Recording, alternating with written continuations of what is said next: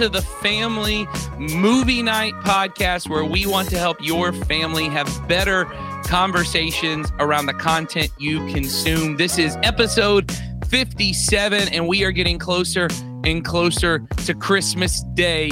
And that means we got to talk about what I think, though it might be one of the most recent Christmas movies to kind of be canonized in classic, kind of got classic status. I think this might be for many people the Christmas movie. We're talking about Elf. I think this movie has kind of overtaken movies like It's a Wonderful Life, A Christmas Story. My dad was a Holiday Inn kind of guy, not Chingy Holiday Inn. I was a Chingy Holiday Inn, right? Was sitting zipping at the Holiday Inn. All right. Anyway, the only person who chuckles at that joke for me is, of course, the hero of our podcast, Buddy the Elf, the Snoop Dogg to my Chingy, featuring on my Holiday Inn. Donnie Dorsey, how are you doing? Doing good. You know, it's a good dizzle. Yeah. I know you remember Holiday Inn, spelled with an E instead of a Y. That's right. Like, I mean, it's not a new word unless you add extra letters or take some away. Was that the only Chingy record? That one that had that and right there on it? Yeah, I mean, and then the One Call Away or something like that. But then, like, oh yeah, Charlie Puth was like, I can make people extra sad. Yeah. Here you go. Well, very good. Of course. And that leads to someone who may not have been alive when Holiday Inn was recorded. Nah, that's probably not true. He was probably like 5 or 6. The villain of our podcast, in this case, James Caan's disgruntled father, Sawyer Hewlett. How are you doing today? Good. James Caan's dad is not in this movie.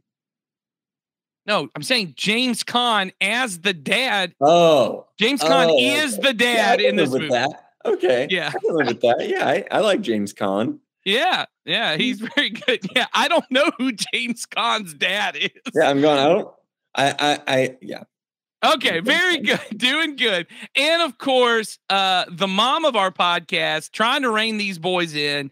But most importantly, getting to have a this is a top tier mom Christmas character in this movie. Yeah, for sure. I love Buddy the Elf. He's my favorite. And also, my oldest was, especially as a child, very much like Buddy the Elf. Oh, like, he literally had the bottle of syrup from Cracker Barrel, those little mini bottles he used to carry around. Oh, well, very good. Very good.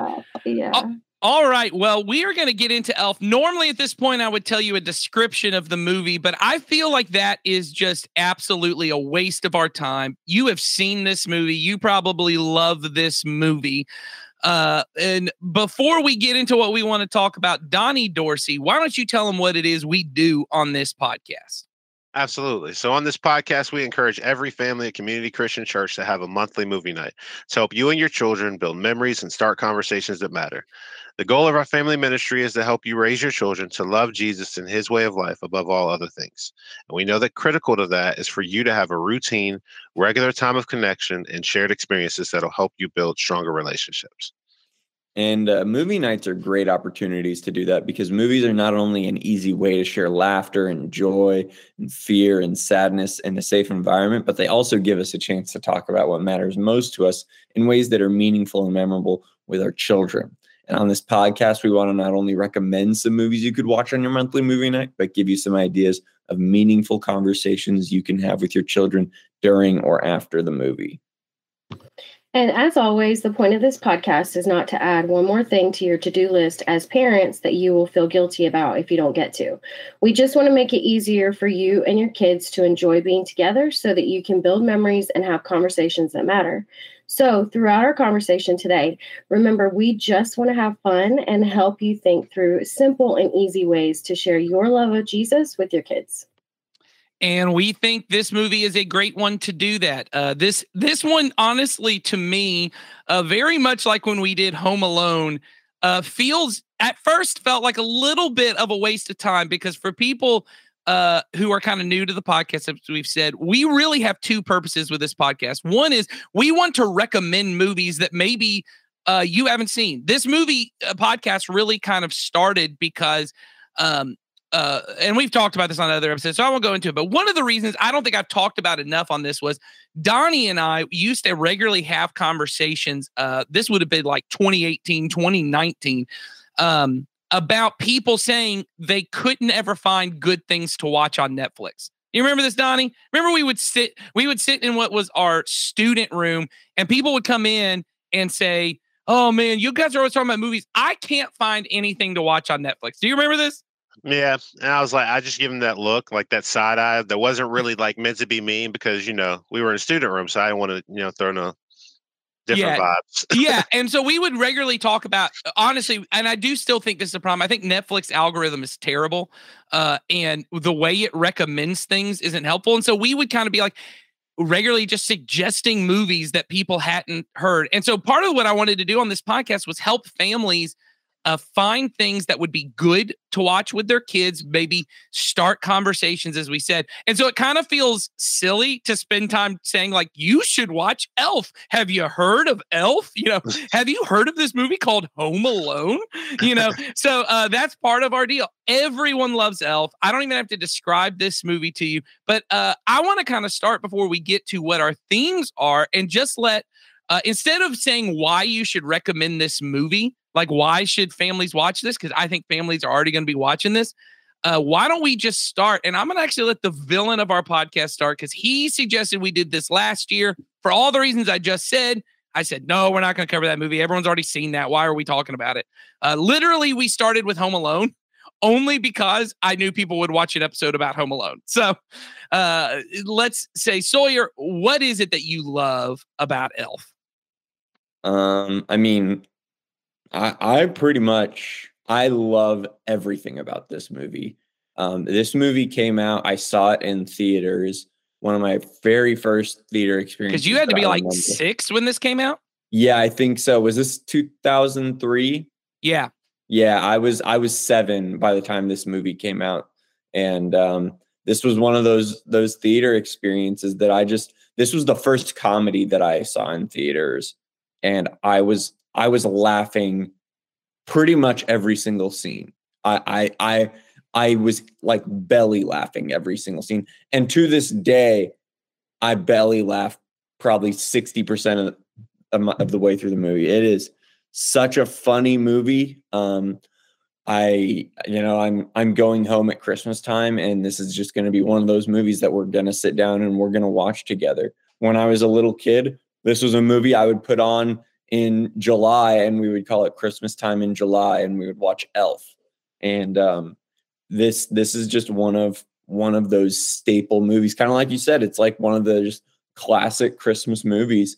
And the fact that it's 19 years old is crazy to me, but alas, that's where we're at. And it's a great movie. I can't stress enough that this movie is just really fun. It's got a lot of heart, and it's so funny. There's so many scenes that I could just talk about and start laughing because it's an excellent, excellent, excellent movie. All right. Well, let's hear from Heidi Cooper. Artie said that her son, who's very similar in age to Sawyer, coincidentally, he also came out in 2003. Yeah. Well, there you go. So, I feel like it's yeah. One and the same. So talk for a minute about what your love of this movie is. You already talked about there's a little bit of mom feelings around it, I'm sure, with your son. History. Yeah. Like, I used to watch this movie every year when he got old enough to sit through a movie. Of course, he was watching it with me, and we just loved it. We would I have a video of him wearing a Christmas box, he's just all about Christmas. He loves this time of year, loves the joy of it. And I think that, kind of is, he's definitely changed and grown up, but that he still, loves getting together and seeing everybody and all that. I think for me, this movie just, it is I every time I watch it, I laugh. Like I've seen it a million times, but I watch it, I laugh every time. And this last time was the first time that I watched it with my 2 younger kids, and they want to watch it like every day now. And like the elevator scene is their favorite, or escalator, when he's avoiding the escalator and keeps going. They died laughing at that, and it was just so fun to like watch it with them and see them enjoy all this stuff that I've been enjoying for almost 20 years. That is awesome. I love that. And then, of course, Buddy the Elf himself, the hero of our podcast, Donnie Dorsey. What is it that you love about Elf? I mean, y'all know I like comedies and I like to laugh and all that stuff. And anything that can almost immediately put you in a good mood, that can, like, no matter what's going on, like you could have had the worst day and just like you turn on the movie and you're like completely forget about it because of the laughter that you get from that. That's a movie I'm always going to like to throw on and enjoy. Yeah. I definitely, I enjoy this movie now more than I ever have. I think just like Sawyer and Heidi were kind of talking about before, I think, and this is something I say to people all the time, I don't think I would have said this when I was younger, but I think the context in which you watch a movie determines what you feel about it. There are no objectively good movies and objectively bad movies. There just aren't. There are movies that you saw and you loved, and there are movies that you saw and you didn't love. I was 13 when this movie came out, and I'm now learning. I always say that teenagers are weird now. I think I must have been weird in that I was fully an edgy 13-year-old. Like, I was very much like Will Ferrell's in a Christmas movie. Oh, yeah. Oh, it's PG? Like, Will Ferrell, I mean, because people got to remember, Will Ferrell at this point hadn't made Daddy's Home or Kicking and Screaming or anything. He's the Saturday Night Live guy. I had been watching Saturday Night Live every Sunday since I was 7 years old. So that's probably more explains a lot about my life. But like, we would always just sit and watch Saturday Night Live. And so like every edgy thing, that was who Will Ferrell was to me. Like, Will Ferrell was Alex Trebek on the Jeopardy sketches. Like, he was lampooning George W. Bush at the time. Like, that's who he was for me at 13. And also very important to me in 2003, in August of 2003, Chingy released Holiday Inn. And so I was much more vibing with the Chingy vibe than Elf. And so probably like, I don't think I even watched Elf until I was maybe 18 or 19. I don't think I watched it when I was 13. I think it came out and I was like, Will Ferrell in a kid's movie. I was not a fan of Zooey Deschanel. It took till New Girl that I enjoyed her. I almost didn't go see 500 Days of Summer because she was in it. She just was that kind of manic pixie dream girl thing. Didn't work for me. I love her in New Girl. So this movie had all the reasons for me not to. So I have for a long time had a bad taste in my mouth about this movie. Nothing about the movie itself. I cannot divorce my feelings of the movie from the age I was when the movie came out. But now that I have kids and have watched it several times with them, it is a movie that I just really enjoy because of how sweet it is. It is a really sweet movie. And I think that's honestly the best thing I can say about it is there aren't a lot of movies that are this genuinely, and this will get to what we're talking about, but almost naive and childlike. Like this movie, I mean, we're not going to get into anything. I will say this, spoiler warning, if you're watching or listening with your kids, I won't go deep in this. The way this movie handles the big red man is so confusing to me. But it's because it's from a childlike perspective. Like the more you think about the finale of this movie and about the Santa-o-meter, the less it makes sense. But that's because it's coming from a childlike perspective. And I don't mean that as a criticism. I mean that as I think that's sweet. I think you're not supposed to think about any of it like a kid. But Nathan at 13, 18, that's all I could think about. This movie makes no sense. How does that work? Explain it to me. So I would say I think this movie is very funny, very sweet, has an all-star cast. I don't think anyone's mentioned that yet. I mean, just knocking it out of the park. Kyle Gass and Andy, what's his name? From the Conan O'Brien show as the writers. I'll think of it in a second, but they are just every time they're on screen, they kill it. And you can't get past James Caan being absolutely wonderful. So none of us have to recommend this movie to you. It's a great movie. You're already watching it. So the question is, what are good takeaways from this movie? Because I would say by and large, the number one takeaway is, and we've talked about this before, and I want us a chance to have this is just a movie to watch and have a good memories with your kids. And that on its own is a good enough reason.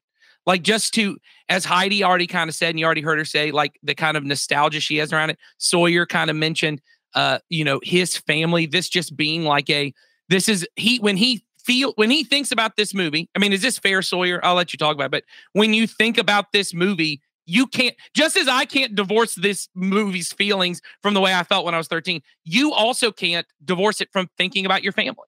Oh, 100%. I think that's actually I think something that the movie taps into a little bit. Buddy has this longing. The main character, Buddy, has this longing for his family. And it's a very messy situation. And yet he can't avoid it is the thing. And I think the movie is very much about figuring out how to deal with these messy families and stuff like that. And Buddy is going to do that. And he's not going to, the main redemption that happens is with the dad character, the James Caan character, because he doesn't want to deal with the mess of his family. And Buddy is like, I'm not going to let you ignore that.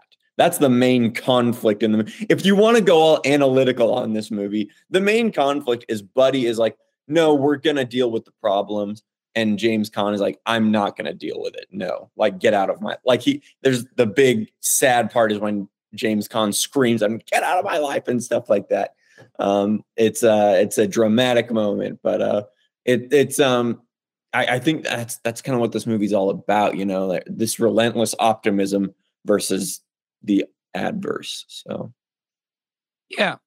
So I think this movie, and here's where I think, and we've said this before, the reason movies are so powerful to build memories is, and I don't remember where I saw this research, but I was in college the first time I'd heard about it, which is you are more likely to remember something if you had a high emotion, whether it be sadness, fear, or laughter.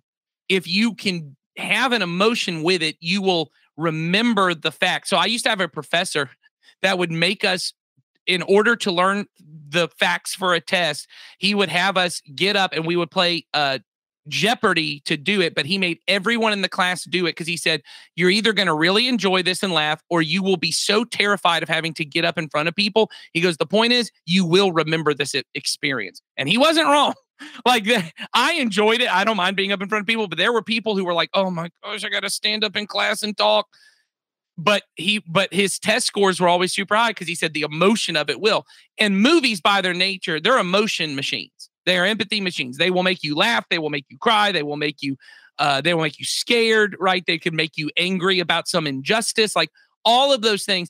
And it doesn't matter what the movie is, because what I think is funny is the movie that does this for Sawyer is Elf. The movie that does this for me is the pretty raunchy PG-13, could be considered an R-rated movie, Scrooged, which we watched from the time I was 7 until until I graduated. This is what we watched every Christmas Eve. There's a pretty raunchy thing. That movie itself is not a very sweet movie, but I have very nostalgic feelings because I remember Christmas Eve watching that with my family, and I watch it still every year because it's so emotional for me. So it doesn't matter what the movie is you pick to do it with, you will have those feelings of creating those moments in your family are vital. So that's one thing we just wanted to say about this. This movie Enough could just be the movie you and your family watch every year. As Heidi already said, Sawyer already said, it could be just a moment for that. But there is another part, and this is kind of what Sawyer already teed up a little bit. We think this movie, what is so special about it is And I like the way that you said it. So your relentless optimism of Buddy the Elf. He is almost naive from an adult point of view about the way that he interacts with the world, because Buddy believes the best about everybody. Buddy goes into almost dangerous situations believing the best about every person, right? He is sweet, right? He is generous. He is kind, just like a child would be in every situation. And what we want to talk about is there is a way that when a child does that, everyone thinks it's cute and sweet. But what everyone knows is that's going to go away at some point. And that's why it's cute and sweet. One day they'll deal with the real world and they can't be that cute and sweet anymore. It's fine now because they're safe and protected. But there is a way to say that is a little bit the way that Christ interacted in the world. Yep. Christ was relentlessly optimistic and not on the level of Buddy the Elf, who probably is ignoring every bad thing that is happening, right? His version of relentless optimism is there's nothing bad happening in the world. That is naive. Christ did not have a naive, relentless optimism, because Christ was very much aware of the injustice going on to the poor, right? To people who were outcast, all those kind of things. And we even see that he's angry about that kind of injustice. But with all of that, he always knew my Father's in control. My Father is generous, and he is always working for good. And so Christ had joy and he had peace. And so I don't think the question of this movie, and this is what I want to talk about, is not how do we teach our kids to be relentlessly optimistic? Because if you've got young kids in the house, they are relentlessly optimistic. It's just part of it. I think the question of this movie is how do we create households where we contain the optimism, the hope, the joy, the peace of Christ's kingdom in a world that tells us, and especially if you've got teenagers, they're starting to hear this, if you're not angry, you're not paying attention. There's so many bad things going on in the world. You have to be outraged. You have to be angry, right? Everyone's so offended. You got to be offended, right? Where there's so many things going on, you got to have anxiety. You got to be freaked out. You got to be scared. And anyone who tells you, well, I trust God, they're naive, right? They're not really thinking it through. How do we create households that really do trust, that can have joy, that can have hope, because we really do trust that God is in control? And our point, and this is now where I want to turn it over to my co-host here, is that this has to start with the parents, because kids are the ones who are relentlessly optimistic. But I will say this, and I don't want to just, because it actually frustrates me some how much we kind of like treat children as if they are gods unto themselves. Children are relentlessly optimistic because they're naive, because they don't know things. Kids, it is not relentlessly optimistic to stand in the middle of the street and go, well, no car will ever hit me. That's naive. They don't know how the world works. It's easy to be relentlessly optimistic when you're Buddy the Elf and you don't know how things work. It is difficult to be relentlessly optimistic when you are the Son of God and know all things in people's hearts and still choose to say, I'm going to believe the best. I'm going to love. I'm going to serve. I'm going to be joyful. So the parents are the ones who have had all the experiences to tell them this world is a dangerous, unsafe, mean, ugly place. How do we as parents be joyful like Christ? So let's open on that. Anybody want to start? Heidi raised her hand very politely, raised one finger. So Heidi's going to start. I'm still learning podcast etiquette. I'm kind of behind the times on that stuff. No, I think the first thing that I thought of as you were talking about that is, when you were talking about Jesus knows the hearts of man, he knows what, the people are thinking when they're talking to him and the words that they're, constructing with their, little feeble minds. To him, that's what it would look like. I see what you're doing there. And I think the thing that I've kind of, two things that I thought of was like, one is that he saw us, or I believe God sees us as almost like parents look at their kids, so he sees the evil that we do grieves him. However, you can't look at your child and not love them. You can be so disappointed in their behavior. You can be just, wrought with fear over what it might, bring about or whatever, but you still love them. And I think that's kind of the way that if we can try to teach our kids, obviously you're not going to feel that sense of love towards everybody that you meet in your life. However, you can try to keep that in the forefront of your thoughts, that's how God sees them. And he wants me to see them the same. He doesn't want me to look at them and see all the evil. He wants me to look at them and see his child who he loves dearly. So I think that is part of it. But I think another thing you said made me think, I try to remind my kids that just because something disappointing or, maybe frustrating or sad happened, as long as we have time, as long as we're living, then the story isn't done. So God tells us in his word that all things work together for good for those who are called according to his purpose and those who love him. And I probably botched that verse, but you guys know what I mean. And, it's good. No, you're good. And I think if we can try to remember that, then we live in a state of, well, the story's not over. I can remember the most devastating times in my life. And when I focused on this isn't over, there's more to this story, then everything just looks a little different, Yeah. Well, and I think the thing you said there that's really huge, Heidi, is the part about that Romans 8 verse of all things working together. That is our motivation to help the problems in this world, is that we believe God is working all things together. And part of the way God works things out is he motivates people like us. And this is one of the most frustrating things I see. And I mean frustrating, not angry. Frustrating. It's just when you see someone banging their head against the wall on the same problem. Our generation, I'm talking about primarily millennials, Gen Xers, even baby boomers, parents and grandparents. We think anger is the appropriate response, and it is the motivating thing that leads to justice, right? Yeah. So if there's injustice in the world, the way that I should approach that is to be angry, and that'll motivate me to do something. But as Dallas Willard says, and I think he's 100% right, anything that you can do in anger could be done better without it. Yeah. Anything that you could do in anger. The reason... Yeah, absolutely. And sorry, go ahead. I was just going to say, the reason that we work towards justice is because of love, not because of anger. It doesn't mean that we don't feel anger. I want to be clear. Everyone feels anger. Anger is the appropriate feeling to injustice. It is not the appropriate motivation for justice. The appropriate motive, that, as what Heidi said, which I think is true, is that God is the God who loves the abused, and he feels angry on their part for the abused. Yeah. But, and this is the part none of us want to deal with, he also loves the abuser.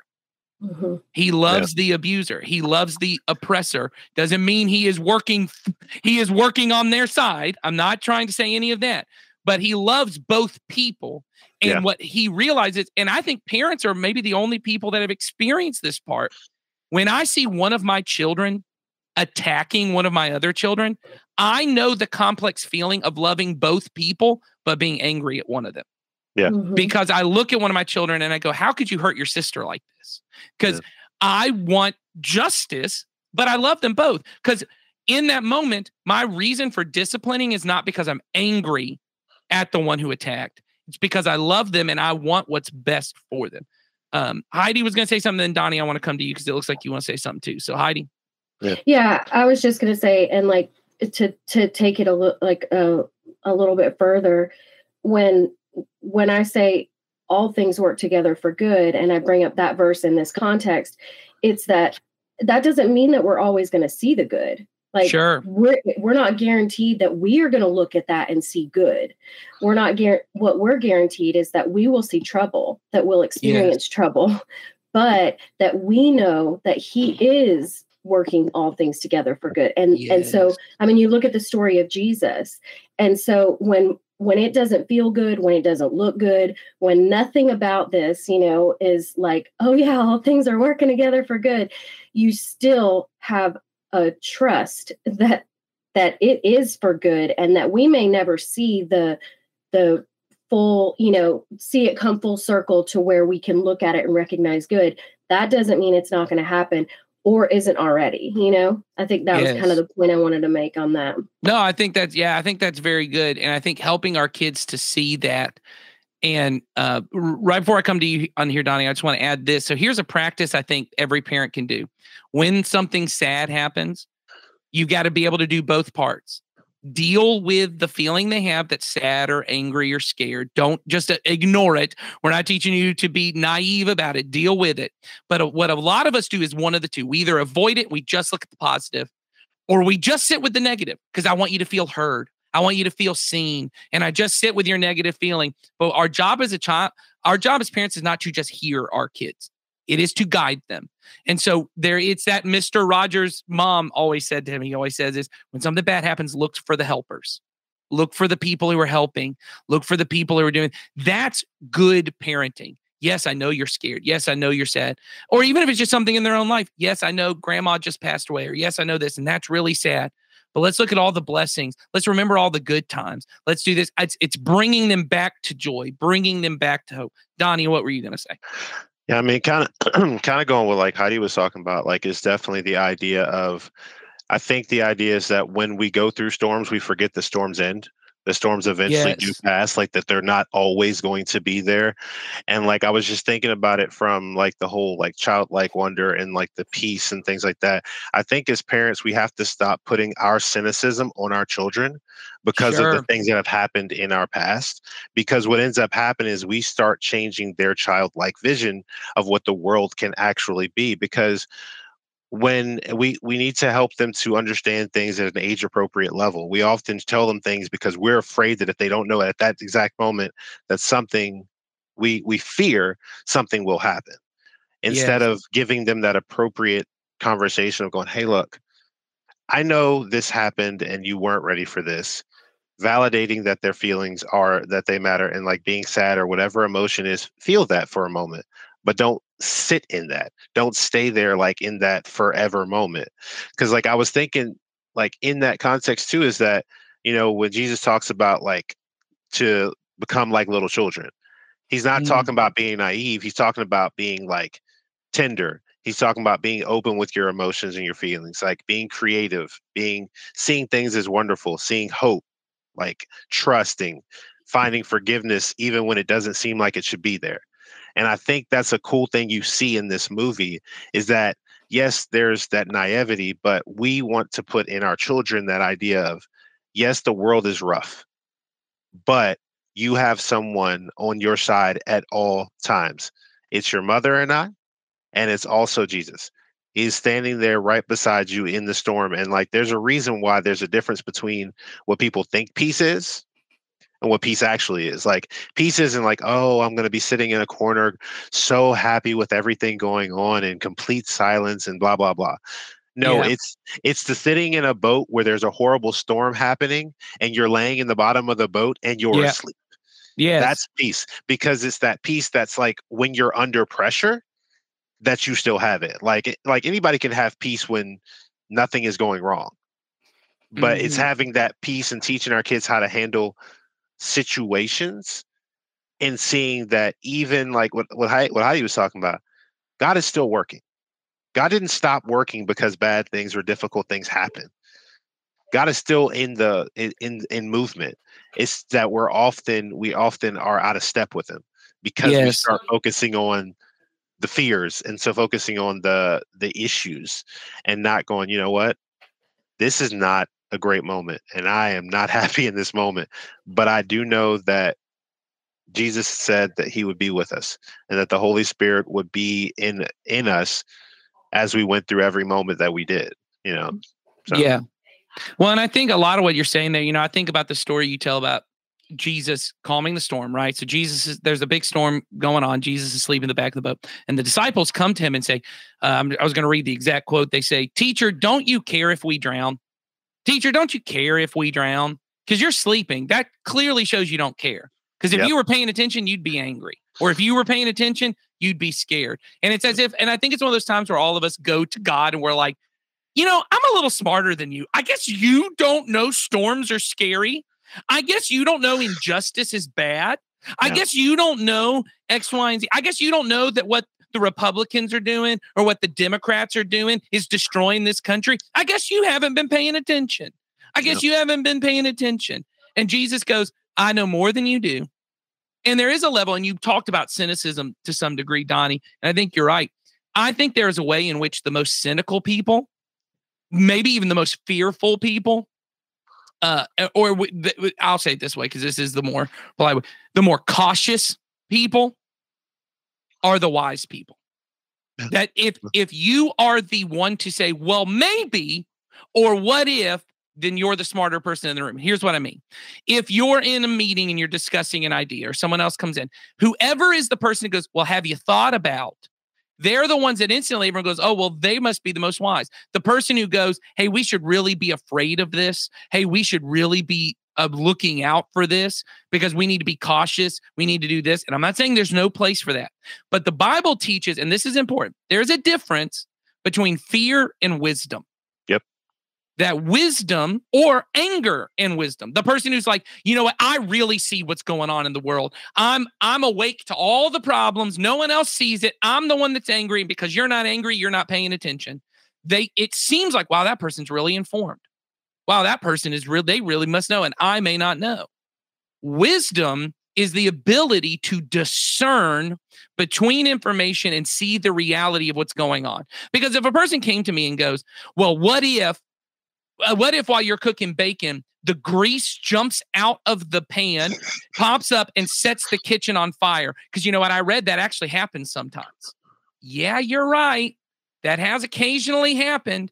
That does not make you wise if you go, from now on, I will never cook bacon. Because sometimes, and in the smallest percentage of cases, you're not the most wise person because you have figured out sometimes a bad thing happens. Yeah. The wise person is the person who's able to look. So I think and be able to say, let's make proper precautions that are appropriate to the risk that's involved. And that's a big deal. I remember before when we had our very first daughter, Steve Clark said to me, Nathan, I hope that you don't use fear language with your kids. And I said, what is fear language? He said, be careful to not say, hey, be careful. Hey, please be careful. You know, it's icy out. The deer are out when you're driving, because what you're teaching your kids is there is danger around every corner. This world is a dangerous place and you need to be vigilant. And I don't know if you guys have seen this, but a lot, I see this on TikTok a lot now. People are trying to now counsel people who are hyper vigilant. They live in a state of hyper vigilance. And it's not people who have, it's the effect of having PTSD without any trauma related to it. You are just constantly vigilant of dangers around, troubles around. I need to be scared. And it's because there is a way in which we teach our children, and no one ever sat down and said, this world is a dangerous place and you need to be afraid. They caught that. No one taught it. They caught it. Yeah. They caught mom's always scared of everything. Dad's always scared of everything. They want me to be scared. So that's one thing. But I want to kind of get off fear because we kind of talked about that. I think the biggest thing that Buddy the Elf brings is that he believes the best in people. Yep. Buddy lives without judgment. And I think one of the biggest things we can do as parents is to help our kids live without it. And so here's the current one, because we've been in it. Political ads are all over the TV. Mm-hmm. And regularly my kids will go, so is that man a bad man? Mm-hmm. Is that man a bad man? Why would anyone vote for that man? They said he did this. And then a different political ad comes on. Well, he's even worse than the last guy. Who would vote for that person? And I try my best to be as careful as I can. And the first thing I say is, I don't know if that man's a bad man. I've never met that man. And anyone can get on TV and say anything they want about anybody. Yep. I don't know. Because I've never met him. Yeah. And then the other side of it is, why wouldn't anyone vote for him? And I try as a way to help teach them. Well, some people think this way. Well, why would they think this way? I actually don't know. You'd have to meet people and ask them questions to be able to know. Because there is a way when you see a Republican ad and it comes up and you see a thing and people come on and go, if I am not on the right, I go, well, you know what? They don't care about poor people. They don't care about people who X, Y, and Z. And people who just don't, that's who votes this way. You don't have to care about this. Or if you're on the other side and they're more left-leaning, they don't care about God's law. They don't care about morality. They just do whatever they want. They want to give things away.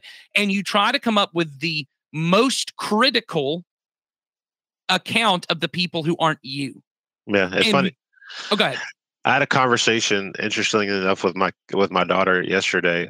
We were talking about, like, if something happens, like say, for instance, someone stole something and they didn't bring it back.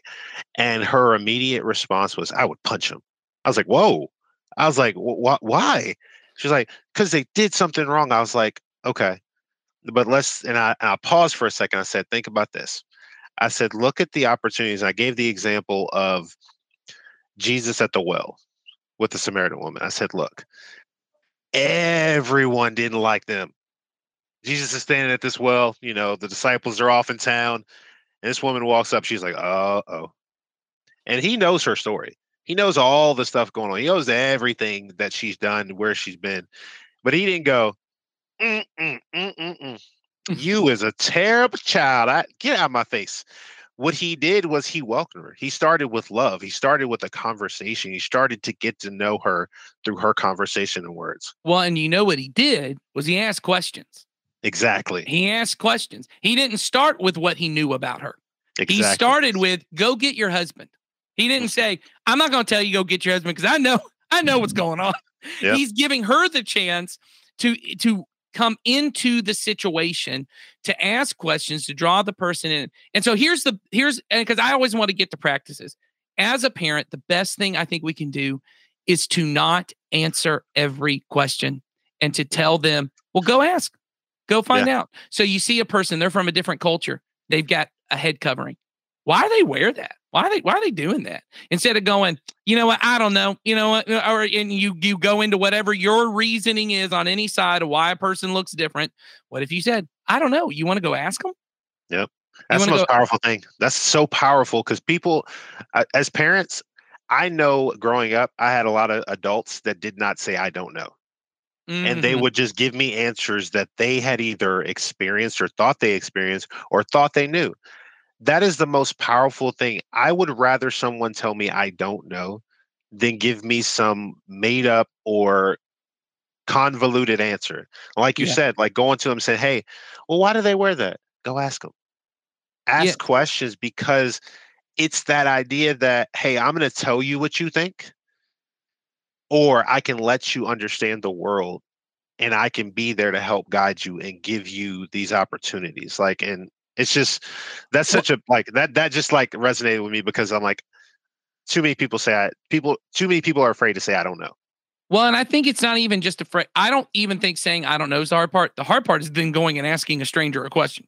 Yeah. The hard part is then going over to someone and you're afraid you're going to be culturally insensitive and you're afraid that these going to be things. But anyone who asks a question in a genuinely gracious way, hey, tell me about, I hear your accent. Tell me a little about what's going on. And it's not in a aggressive way. It's not in a judgmental way, especially when it's a child. I was just about to ask Heidi, what's going on with your dog? Because he just unmuted you. He did. He had something to say. Anyway, I think being able to teach our kids, so even small things. Why did so-and-so not come to Thanksgiving? Well, you know them. You know what their deal is. I don't know. Maybe we should ask them. Because what you're teaching your kid is when you don't know something, don't fill in the blank about this person. You don't know everything. Jesus knew what was in the hearts of people. We don't. Yeah. And the best way to be judgment-free is to assume even this person who did a bad thing, they have a story that I may not know. And so the easiest way to love them is to assume or to believe the best, not to assume the worst, but to believe the best. And I think the way that we do that is we model it. So someone cuts you off in traffic, they're not an idiot. You don't know them. You don't know them. You got to be careful what you say in the car. Everyone else is not an idiot, right? I watched one thing I wanted to add, like what I'll do with my kids in situations, because I'm a big question advocate. So I kind of have that practice in place. But when there's situations where the question is, you can't ask the questions, is I'll say, or they are jumping to a conclusion already. I try to remind them, we don't have all the information. So your example, traffic, like somebody cuts you off, like, oh, I can get mad, I can overreact to that, but I don't have all the information. I have no idea what's going on in that person's life. I'm going to assume that they're the kind of person who cuts everybody off, but it could be that the person in the back seat is sick and they're trying to get them to the hospital or something like that. I don't know anything about their lives, but I can, and I'm not going to, but I can choose to assume the worst, or I can choose to assume the best. And I think that when we don't or can't get all the information, that we have to make a conscious choice. You're talking about wisdom earlier, and it is knowing, and it's also still choosing to know that you don't have all the information, and you are going to assume and wait until you are, confirmed a different way. Like cynicism comes from fear. It comes from, I tend to be a very cynical person, but I realized that was me essentially putting up like protective barriers around myself, all those fears, all those anxieties, all those apprehensions, the smartest person in the room, whatever, because they think of all of the, the analytical types of things that other people might not even waste time thinking about. But those things don't change ultimately.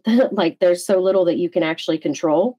And so in situations where you can choose to get angry, or you can choose to say, we don't even have all the information. We're jumping to some conclusions here about this person or about this situation, and we don't even know them, don't know all the information. So I think that's another kind of step that we can take as parents, to just remind ourselves and them that oftentimes we don't know everything there is to know about it, Yeah. Great point. Well, and I think so, to kind of wrap it up, I think the things that we want to be able to lead our children to is to be joyful and loving. And the things that really lead to that not happening is to objectify people. And we tend to think of objectification as something that only happens with like lust and sexuality, but it's what happens with contempt. When I choose to judge a person and decide I know everything I need to know about you from what you post on social media, or who you voted for, or the way that you wear your clothes, or the way I've seen you talk to people, or whatever. But for us to be like the God who loves, as we've said, both the victim and is angry about what happened to the victim, but also does love and want good and want the reforming of the person who victimized the victim. We have to be able to be people who choose to say, I will not judge you. I will not hold you in contempt, no matter what you've done, no matter who you are. I will love you. And I will not approach every situation with fear, because fear does not lead me towards love. It does not lead me to be the kind of person, but perfect love drives out fear. And that's what we want to teach our kids. But the truth is, you talking to your kids about it won't matter, because what matters is what gets caught. It is what they see you do. That is who they will become. They will either become a reaction and a push away. I will not be like my mom. I will not be like my dad. Or they will emulate you even if they can't help it. And so we want to help our kids emulate Jesus by imitating us. And so I hope you guys will join us next week when we talk about this is a very special episode for Christmas of the Family Movie Night podcast. We'll talk about that next time.